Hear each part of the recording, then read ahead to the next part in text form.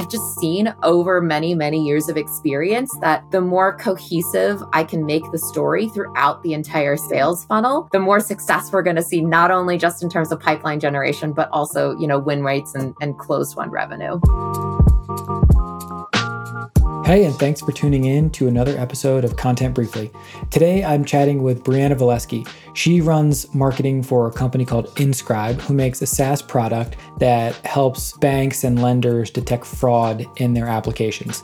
Really interesting product, and she has a very unique challenge in the sense that these are very long sales cycles, very technical customers, and deals are being made on golf courses and over nice dinners. So where does content fit into that? And how does she stay aligned with the sales team? We get into all of that. I think you'll really enjoy this one. Really different from many of the episodes that we've done recently in the sense that it's kind of enterprise, a very strong focus on sales enablement, but she's still investing heavily in SEO. And we talk about how she does that and why as well. Hope you enjoyed this episode with Brianna Valleskey. Also, just a quick reminder to check out the new and improved Superpath Slack group. It's now $20 a month. You can also get an annual discount. Your employer should probably cover it for you since it definitely counts as professional development. And I think what you'll find there is going to be really exciting. There's some really interesting high-level strategy discussions, in-depth conversations on things like people management and career development. Honestly, it's awesome. I'm enjoying being in there more than ever. I think you will too. If you want to check it out, just go to superpath.co/community and sign up there. Hey everybody, Jimmy from Superpath here with another episode, talking to someone I've actually never met before, Brianna Valleskey from Inscribe. Really excited to have you here. And actually, when we started talking about, hey, let's get you on the podcast, let's get it scheduled, you were the head of content at Inscribe.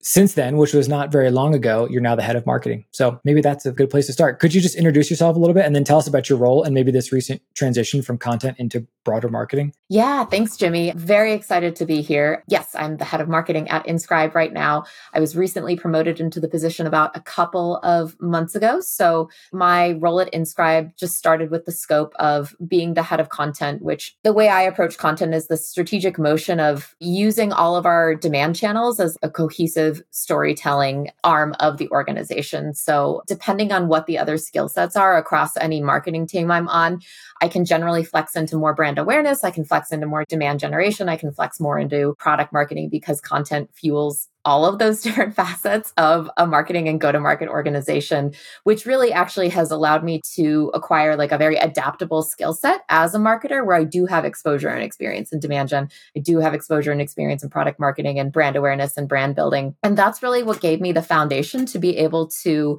move beyond just my role in content and actually be able to lead a holistic marketing team that does cover all of those areas and more. I love that. It's interesting. I've been looking for podcast guests that are just sort of outside my kind of immediate network. And so I went on LinkedIn and searched for head of content and found a bunch of people, scoped out their LinkedIn profiles to see I want like a variety of different types of experience and backgrounds and things like that. And I thought yours was really interesting because you got your start in journalism. You worked at the Associated Press for a few years.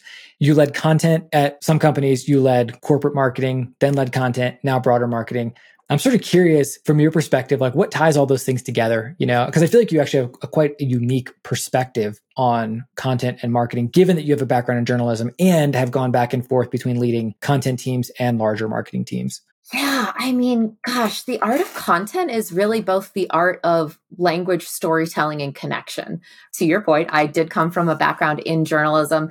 I've been a writer my entire life and a storyteller my entire life. And so I really leaned into that skill set when I first entered my career in journalism and then got poached by a couple of tech companies into content marketing and found the skill set to be incredibly transferable. It really is all about understanding your audience and creating a connection between how you can help them with your product and what their needs are, not just overall, but also the needs of the day. Like, what are they thinking about right now, this week, this quarter, as it relates to what's happening in the world, what's happening in their organization? And that's so similar to being like a beat reporter in any type of news organization. You're just deeply embedded with your audience. You understand their needs on a general basis, but you also understand their needs on like a specific basis. And you can speak to them using their language.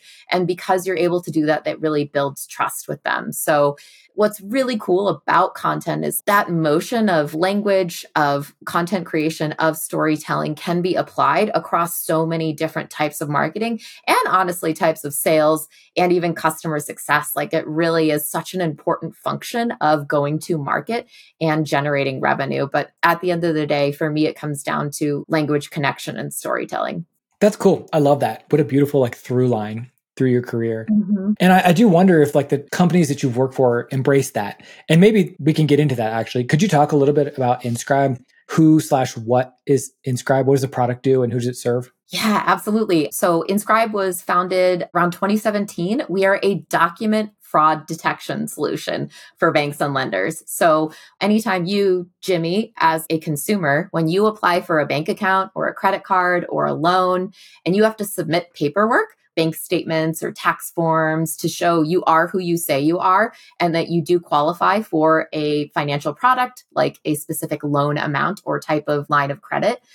Inscribe checks those documents for signs of tampering or manipulation. So if you've edited your bank balance using Photoshop or purchased a fake bank statement on the internet and just slapped your name on top of it, we use AI and machine learning to detect that in seconds and then also help all of these banks and lenders and financial services companies prevent fraud losses. Since we've launched too, we've also sort of expanded to a more holistic risk intelligence solution that not only detects fraud, but also credit risks based on applicant data that's submitted. That's really interesting. So the end user and the buyer is a bank. I can imagine ways that content fits in, but maybe before we talk specifically about content strategy, what is the go-to-market motion like? Like, is it what I imagine kind of like an enterprise thing where like if you want to sign Bank of America or something, it takes 6 or 12 months and the sales folks flying out to the office and meeting with them. Is it that complicated or is there a simpler version of that? It is pretty much that complicated. We do have like a large and very robust go-to-market motion in that we use ABM, we have enterprise account targeting. We do a lot of personalization to reach out to multiple contacts within these accounts that we go after because we do serve already some of the largest enterprise banks and lenders in the country. And so that also comprises a lot of the pipeline and the accounts that we're trying to continue to bring in to our revenue funnel. And there is a lot of personalization, not just in terms of adding someone's name to like a token on their email, but also really making sure that we're targeting their use case. We're using very relevant social proof to show other banks and lenders that are exactly like them using Inscribe and driving success. In addition to the flying out, the steak dinners, all the stuff that you would expect with an enterprise deal, we have a pretty detailed proof of concept process where someone will give us a bunch of their documents and they can see in real time the results that we deliver and not only how much we're saving them in fraud losses, but also how much time we're able to save them because a lot of companies right now are using very large, inefficient manual review teams where they're asking people to like stare at these documents and identify the fraud signals. And what's actually pretty cool about that too is there's even a content element in terms of building out the sales process. Like what is the pitch that we're delivering to people? What's the value story?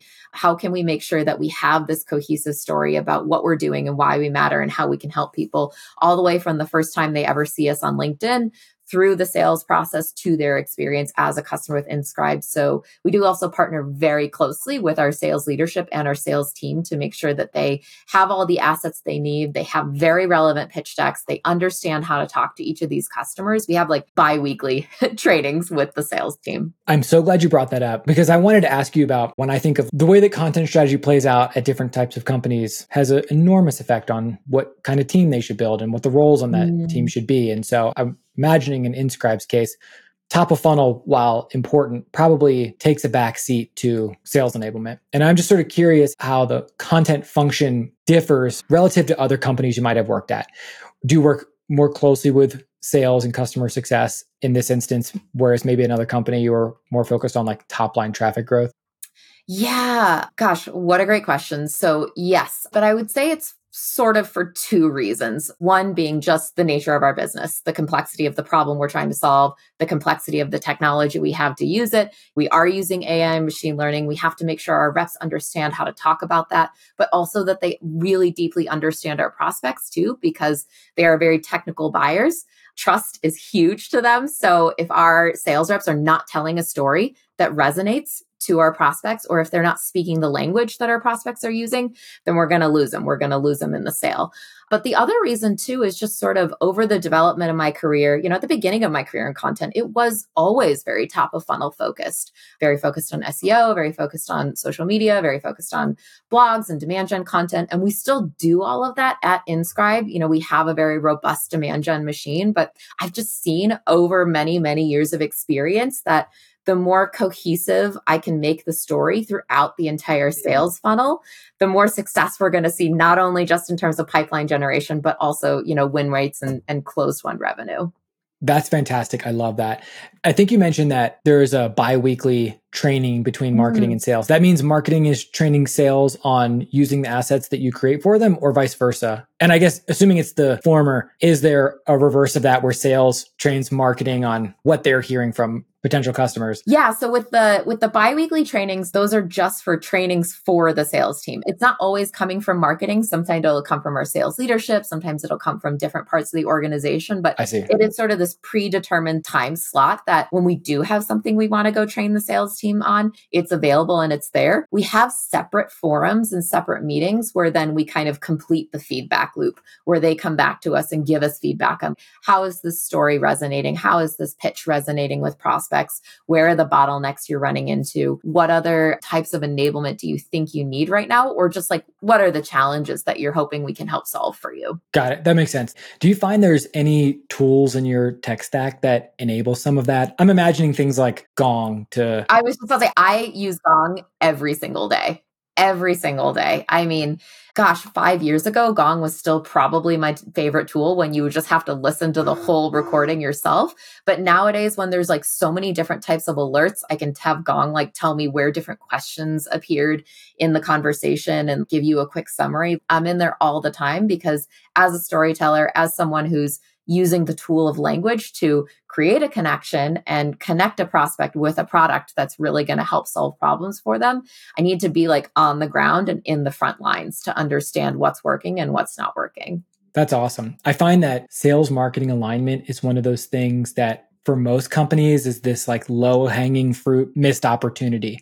And for an organization like Inscribe, you're essentially forced to have marketing and sales on the same page. Otherwise, it's not going to work because if you go off and drive 500,000 page views that don't turn into new deals, then what's the point of that? That actually happens all the time though at, maybe like a more PLG type company, or maybe a company that has like a freemium product or a free trial where like they're just trying to pump tons and tons of volume into the system and hope that 1.5% of those folks convert. So I think that's really interesting. And I would imagine probably informs a lot of the work that you do. And probably informs your team too, which is another thing I wanted to ask you about. What does the marketing team look like at Inscribe? Like, could you just give us like a quick overview of some of the roles on your team? And really, I'm sort of curious, like on a day-to-day basis, like what are the individuals working on? Yeah, sure. So we're a Series B startup, so we're still pretty small with a lean, mean marketing team. It comprises myself. As I mentioned, I was the head of content, but I was recently promoted to head of marketing. So I'm sort of dual wielding the roles of content leader and marketing leader right now. But I'm very fortunate in that the rest of our team is made up of absolute rock stars. I'm not exaggerating at all. They're really fantastic people. We have someone in the product marketing role. We have someone in the demand generation role. We have someone in marketing ops. And then, of course, we have a brand design person. So really, we have the primary pillars of what we need to be successful as a marketing team. We do scale by using freelancers, by using technology, external vendors and contractors. First and foremost, I always work with an SEO team to make sure that I'm creating content that drives organic traffic to the website. Anytime I get into a marketing team, that's like the first thing I always do, because SEO just like is compounding gains over time. And then I also have content freelancers I work with. Tends to be the same people that I've built good relationships with over my career and worked with across multiple jobs. But then also I have been recently using a lot more generative AI tools to scale our content creation efforts. Yeah, that piques my interest. Can you talk a little bit about that? Yeah. So I would say that as it relates to AI content generation, I have been excited. I have been skeptical. I have been anxious about it. I've been all of those. And I used to be much more skeptical. Perhaps you could argue that I was fundamentally against using AI for content creation because, at least with a lot of the tools I had used before, the copywriting is like okay at best. It tends to lack depth. It lacks effective use of rhetorical devices like metaphor and writing techniques like sentence fluency. And honestly, I was scared of AI taking my job, which I think is a very real fear that a lot of people have. But yeah, for sure. I eventually came to a place where I realized my fear was not going to stop the industry from moving in this direction. And if I didn't get on board, then I might be left behind. And, I work for an AI company, so it really only made sense for me to start embracing the changes in technology and unlocking the potential of artificial intelligence for copywriting. And now I use it all the time. I'll use tools like ChatGPT, Writer, Jasper AI to do a lot of like promotional copy, giving it a prompt of like write an email or a social post about this blog post or case study. I'll also use it to write thought leadership blog posts, but not start to finish. What I tend to do is give the AI tool prompts like, how will this legislation affect this industry? Or how can companies in this industry adapt to increasing fraud rates? And then I sort of pick and choose different content sections that are helpful. And I adapt them into like a longer piece that really starts and ends with the positioning around Inscribe, my company, and the value we provide as it relates to these topics.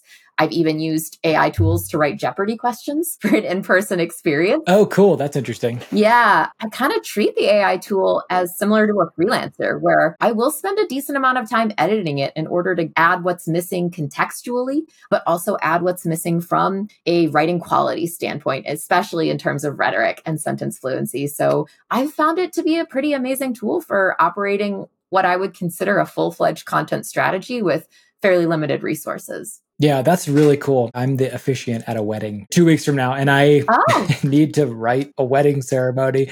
And sure, I could sit there and stare at a blank Google Doc and write it from scratch, and it would be very time consuming and a little bit painful. But I asked ChatGPT to do it for me, and it gave me a wedding ceremony that looks and feels like exactly what I need, but it's not personalized at all. Yeah. So now I just go through and I personalize it, and I sort of add a story here, a nice, little anecdote over here. And like from a content perspective, you can kind of do the same thing. Exactly. Getting from blank page to finished article is really difficult. Yes. So if AI can help you get 25% of the way there, and oftentimes it can get you much further than that, that's awesome. Particularly when you're working with limited resources, which is something you touched on that I also wanted to follow up with you on. When the rubber hits the road, every content team can only publish a certain amount of content, whether they have a small budget or massive budget. Like at some point, there's a cap on just how much stuff they can get out the door. So as you and your team sit down and make a content calendar, I'm very curious how you think about prioritizing the different parts of marketing. So, let's say you can publish X articles per month. What percentage of that goes towards sales enablement versus SEO versus thought leadership, versus other things that you're probably juggling as well? Yeah. So I guess the way I think about this is like when the rubber hits the road, usually that indicates a time when driving pipeline and revenue is needed more than ever as a marketer. And so that's when I'm going to get hyper focused on pipeline generation and what content do we need to generate pipeline? And are there small wins that we can use to also enable the sales team? It's more of like an 80-20 rule where we're always thinking about the majority of our focus is in this area, and then we're going to give a little bit of focuses to these other areas. But when it comes to making a decision over pipeline content or not pipeline content, we're probably going to default to pipeline content. But with that being said, I am a big believer in recycling your content. So really, our content strategy is to use, I guess, what I'd call cornerstone pieces of content or big content, like a webinar or a big ebook or an annual report. And then we remix it, we reuse it, we recycle it into multiple different channels and media types. So one report for us has become multiple blog posts, a couple of webinars, and same thing with different webinars. We'll do kind of like webinar recaps where we almost like a news article about the webinar. We'll pull out the main takeaways. We'll have actual quotes from our webinar guests. And not only is it a really efficient way for us to scale our content, but it also really helps ensure we're getting our message across to our audience, because we know that not every prospect or customer is going to see or engage with every piece of content. But if we put the same pain points, the same value props, the same buying triggers, the same best practices, customer stories, you name it, out into the world, either multiple times or across multiple channels or both, it's not only increasing the chance of your audience seeing it, but it increases their chances of converting, because we all know that the principle of mere exposure effect, the more person someone sees something, the more they're going to have affinity for it. And then of course, nowadays it takes 13 marketing touch points to convert a lead. So the need for a lot of content across a lot of channels has never been greater, but there's a lot of ways to scale that without starting from scratch and reinventing the wheel every time you're trying to create a new piece of content. Yes. I feel like AI is potentially a great way to enable some of that work too. Exactly. Their tools like Writer have things built into it. It's sort of automated repurposing stuff. Actually, we talked to a woman named Jess Cook recently on the podcast who talked about a data point she came up with to track how much additional awareness her content got by being repurposed. And she called it her repurposing multiplier. And it's actually pretty interesting. She was able to basically separate out page views on what she would call an atomic unit of content versus derivative versions of that content that end up in many different places. And she found that she could reach about 12 times the number of people. Oh my gosh. Through the repurposed content I love it. versus just the original piece, which I was like, sweet, that's awesome. I've never seen a data point tied to that. And I thought that was a really interesting way you basically have to make the case that it's worth operationalizing this, because yes. Everybody says, oh, we should repurpose this, but there's always a demand for net new content. And so a lot of teams, I think, fight this balance of wow, we really should try to get more out of what we've already done. But there's this need for more SEO content. Sales team needs stuff or whatever. There's demand from across the organization. So I believe that having that data point actually can really help a content team hone in on that and take the time needed to do it well. I could not agree more. And another way that we really try to scale in terms of the content in itself is we put a lot of effort into capturing institutional knowledge. So we have probably what's now at this point a 60 or 70 page messaging guide. This is not something that we expect people to memorize, but when they do want to reference something, we try to create a lot of self-serve options for our go-to-market teams. So they don't always need a one-pager for us to solve something or help them with something. All of our messaging we've captured in a very robust document that not only has a table of contents, but you can go in there and Control F and find anything. It's messaging by use case, it's messaging by product, messaging by industry. So we really try to not only train the sales team, but give them resources that allow them to help themselves. That's the type of documentation that just brings a smile to my face. It's just, I love when teams take, especially institutional knowledge, where most companies have so much subject matter expertise on their team. Any way that you unlock that and make it accessible to people, one, it sort of gives everyone the same accessibility so that everyone can get access to it, but it also makes the messaging from whoever's sending it, whether it's sales, product marketing, content, makes it so much more consistent, which kind of gets back to what you were mentioning earlier about storytelling, which is you need the same narrative across all the customer experiences. And that's not going to happen without that documentation. Yeah, exactly. And there's just so much you can do to enable teams to, no pun intended, but be on the same page about how we talk to prospects and customers.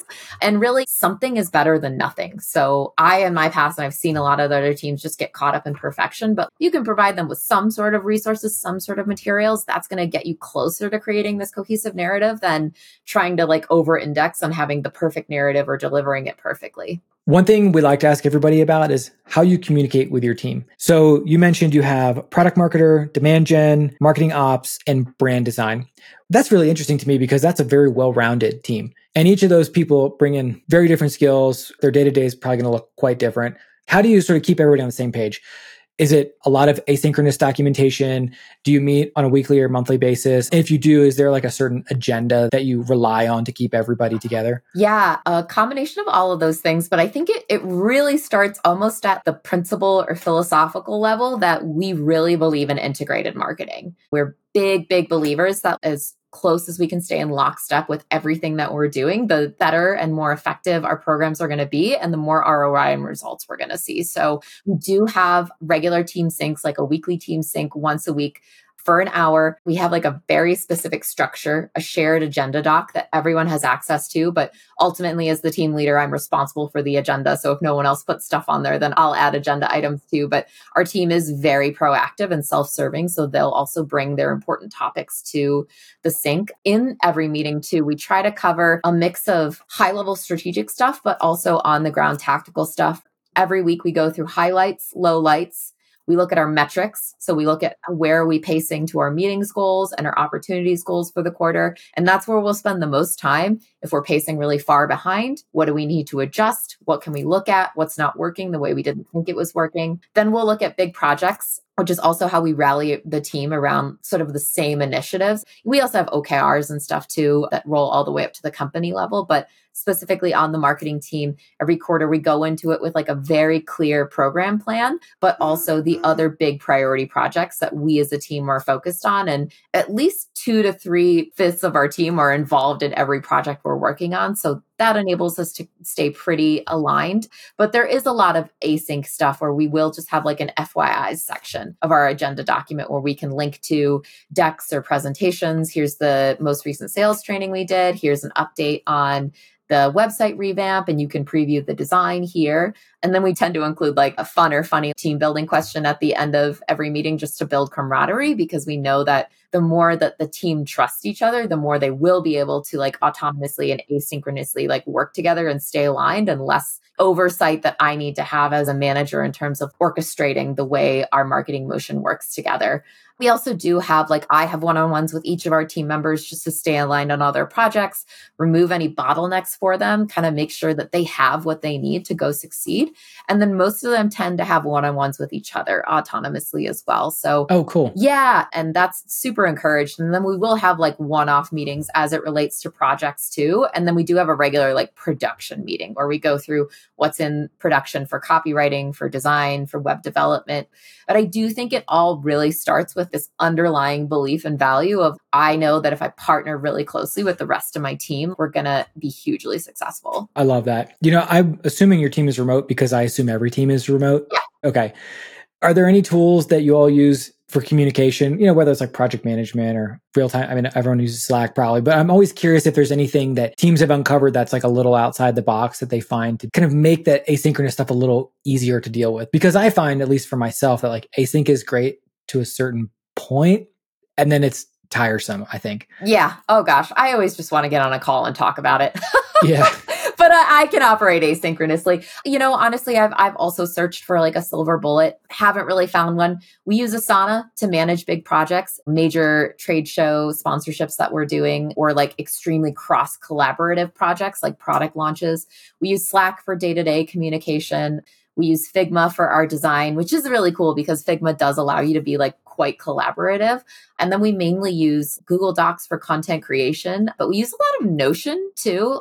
Notion is really big for us as a company. I was not a huge Notion user until I joined Inscribe, but in the same way that I want to speak the language of my external audience, I always want to speak the language of my internal audience. We do spend a lot of time on internal marketing at Inscribe. It's a lever that I always find very worthwhile in terms of maximizing the results of our programs. Notion's great where it's a little bit more collaborative than Google Docs, and the search functionality and the organization of Notion Docs is a little bit better. But sadly, I have no silver bullets for you today. That's cool. It makes me feel better, actually. Yeah. You had mentioned, as you were talking about your meeting cadence, that you touch on key metrics on a weekly basis. Mm-hmm. I'd love to just zoom in on that for a minute, because I'm always curious, what data points do you care about? But there's also another step to that, which is how much do those data points actually inform the work that you do? And I just, in observing content teams and being part of several myself, I find that what gets measured gets managed is sort of the simple way to say it. But if a data point is talked about on a weekly, if not even a more frequent basis, then the team can talk about, okay, are we on track? And if so, how are we going to stay on track? If not, what are we going to do to get back on track? And that conversation then informs the work that each individual does on a day-to-day basis. And so I'm curious, for Inscribe, are you able to share a couple of data points that you care about and track regularly? And then how much do those data points trickle down into the ways that your team, when they get to work in the morning, actually spend their time? Yeah, definitely. Happy to chat about that. I know metrics are just so important in terms of determining priority and then understanding what's working and what's not working. Marketing is in my opinion, a much more scientific motion than most people anticipate if you're not inside of marketing. So we are a small marketing team. We start at the highest level in terms of what metrics are we responsible to the company for. And for us, that's marketing generated pipeline, mainly completed first calls with our sales reps. Oh, I like that. Very specific. Yeah. Completed first calls with our sales rep. And then also actual sales opportunities generated. So when we're looking at that data, that's really where our prioritization starts in terms of our planning and then tracking throughout the quarter. We do also have different goals across different industry segments and verticals, but those are really our key results and lagging indicators. We are always looking at leading indicators as well, especially when our lagging indicators aren't showing us what we were anticipating from them. So if pipeline is not tracking to what we're looking for as a team, that's when we start to double click and dig deeper. Okay, so which programs didn't perform the way we thought we were going to perform, or which email nurtures have dropped off in terms of performance? Okay, let's double click. Which email are they dropping off at, or which emails have the best performance? And can we remove the ones that aren't getting a lot of engagement? So I have seen some marketing teams where they're reporting on email opens and clicks all the way up to the executive level. And I think that's a little bit too in the weeds for someone at the executive level to look at, because at the end of the day, what really matters is, are we driving the revenue funnel? And for us, that's pipeline. Everything else is sort of a leading indicator and a contributor to that, and can be informative and insightful to help give us an indication of where we should focus our attention and effort, especially if we're looking at the overall revenue funnel. What are our conversion rates telling us? Where are things dropping out of the funnel? Where are conversion rates lower than they should be in terms of industry standards or in terms of our historical data? So aside from just the key metrics that we are responsible to the company for, I look at every other metric as sort of an insight and information. We don't try to benchmark ourselves against too many metrics, because losing focus is one of the biggest destructive forces, I suppose, for a small marketing team. Definitely. And so that's really the goal. And we are still looking at those leading indicators, though, like ad impressions. Organic web traffic is a huge one that we're always looking at. Email engagement, more top of funnel metrics, leads, MQLs, MQL sources, MQL first touch, MQL last touch, to understand what's working and not working, so we can make sure we are pulling the right levers to hit our top line goals. I'm so interested and excited that you said, did marketing help book a sales call? And did the call happen? That's such an awesome way to decide, did we do our job? Did we do it well? Yeah. And I'm curious, as a follow-up to that, is it easy or difficult to attribute that to a certain type of marketing? I do find that some teams go into kind of the data analysis rabbit hole. Yeah. And attribution is, at least from what I found, there's no perfect way to do it. So it's you have to get close enough, and then everyone has to say okay, we understand how this number is calculated and we feel comfortable enough with it. Is that how you all have set it up? Or is there a simpler way where you can just say, this person provided their email address as a result of this guide that we did, and that now that we can identify them, we can track them through to a sales call? Yeah. I mean, we could spend all day arguing over, is first touch attribution the way to go? Is last touch attribution the way to go? Is multi-touch attribution the way to go? I mean, the best path to success that I have found, and the path of least resistance, is just whatever we as a revenue organization can agree on. So right now at Inscribe, our marketing team and our sales team have agreed that if the last touch was a marketing campaign, then it's attributed to marketing. If the last touch was sales outbounding before it went to them getting into a meeting, then it's sales generated. So there is no perfect science. There is no magical metric that's ultimately going to tell you who really gets credit for this. It's just, at the end of the day, what you can get your revenue team to agree on. Yeah, that makes sense. And that feels like a simple enough way to do it. And then I assume whether it's marketing or sales, because you're working closely together behind the scenes, that even if sales gets credit for that particular call, that marketing supported them in getting there, and vice versa, right? If you're listening to gong calls and that informs the marketing, and then marketing gets credit, then that feels fairly holistic and seems like a very fair way to go about it. Yeah, exactly. It's we do need to have attribution so we can have accountability and we can understand the CAC on our marketing spend, for example. But at the end of the day, I'm always of the opinion that marketing and sales misalignment does not need to be a thing. That's a narrative that's been created. And if you really buy into it, then you're going to be more likely to have misalignment. But I'm just a big believer. It's one revenue dream, one revenue team. I stay very closely aligned with my sales leader, because that person is the most important counterpart counterpart for me in the entire organization. And so when there's a win, when there's a meeting, when there's a closed won deal, we all win. That's awesome. Speaking of metrics, there was one very specific thing I wanted to ask you about, which is on your LinkedIn profile, you talk about in your time leading content that traffic increased 4,300%, which obviously caught my eye and I thought was probably worth unpacking a little bit. Could you kind of walk us through what needed to happen in order to get to that number? Yeah, definitely. So that was for blog traffic specifically. I mean, there's two levers to content, and it's creating the content and it's distributing the content. So really that's the effort that we focused on. We gave ourselves a metric of, we're going to try and publish a blog twice a month. We're going to make sure that every single blog ends up in a social post. Every single blog ends up in an email nurture. We're going to write templated outreach sequences or sales emails basically, and templated social posts so that we make it very easy for other people to distribute the content. And that was really the biggest key there in terms of making sure we understood what our cadence was for creating it and understood our cadence for distributing it. But we also pull a couple of different levers where we feature a lot of our customers in our content or like our webinar panelists. And then that gives them an incentive to share the content. So ultimately, at the end of the day, driving traffic is just about getting the content out there more than creating the most content possible. Yeah. That's for like blog traffic, which I kind of treat differently. I treat it more as like a branded content type of motion. SEO is just one of the most important levers I think any marketing team can focus on, not just any content team. And that's something that right away, that was like one of the first things I started working on at Inscribe. And I want to say we created somewhere around like 50. SEO actually is different than brand content. I guess I'm going to contradict myself here. Brand content, I would say, is much more about quality and distribution. SEO is definitely quantity. So we probably made something like 50 or 60 long form SEO articles last year. And we saw just an immense amount of growth in our organic keyword rankings. And it is by far the number one traffic driver to our website right now. Love it. That's awesome. I love when teams sort of identify that the volume is going to be important there, come up with a good process for it and just do it. Just let it go. You know what I mean? Because you can have it working in the background while you're doing other things, particularly if you feel very confident in your keyword research and whatever process you use to create briefs and the writers that maybe they're freelancers or other contractors that help you out there. Exactly. Amazing. Brianna, this has been awesome. One of my favorite things about doing a podcast is that you just get the chance to meet other content marketers, and we might not have been able to do this otherwise. We haven't crossed paths yet, and I'm so glad we did today. We will obviously link people to Inscribe because I think it's always useful to now the listener knows a lot about the strategy behind the content. They can go and see it for themselves, see what it actually looks like. So I would encourage people to do that.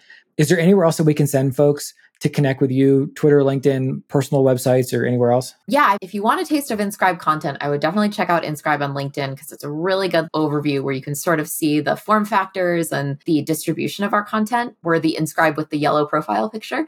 But also you can find me on LinkedIn at Brianna Valleskey. I'm always happy to connect. I could talk about this stuff all day. So if anyone wants to come and have a nerdy conversation about content or marketing, I'm 100% game. I'm also on Twitter at Bri_Valleskey. And then you can also check out my personal website. It's Brave Ink like pen ink.co. Awesome. We'll leave links in the show notes for folks so they can just easily go click those. Seriously, thank you so much for your time. I know you have lots going on, so not taking for granted that you spent an hour of it with us today doing this. So thanks so much. And I'm so glad we connected. I hope we can stay in touch. Oh my gosh. Thank you, Jimmy. It was my pleasure.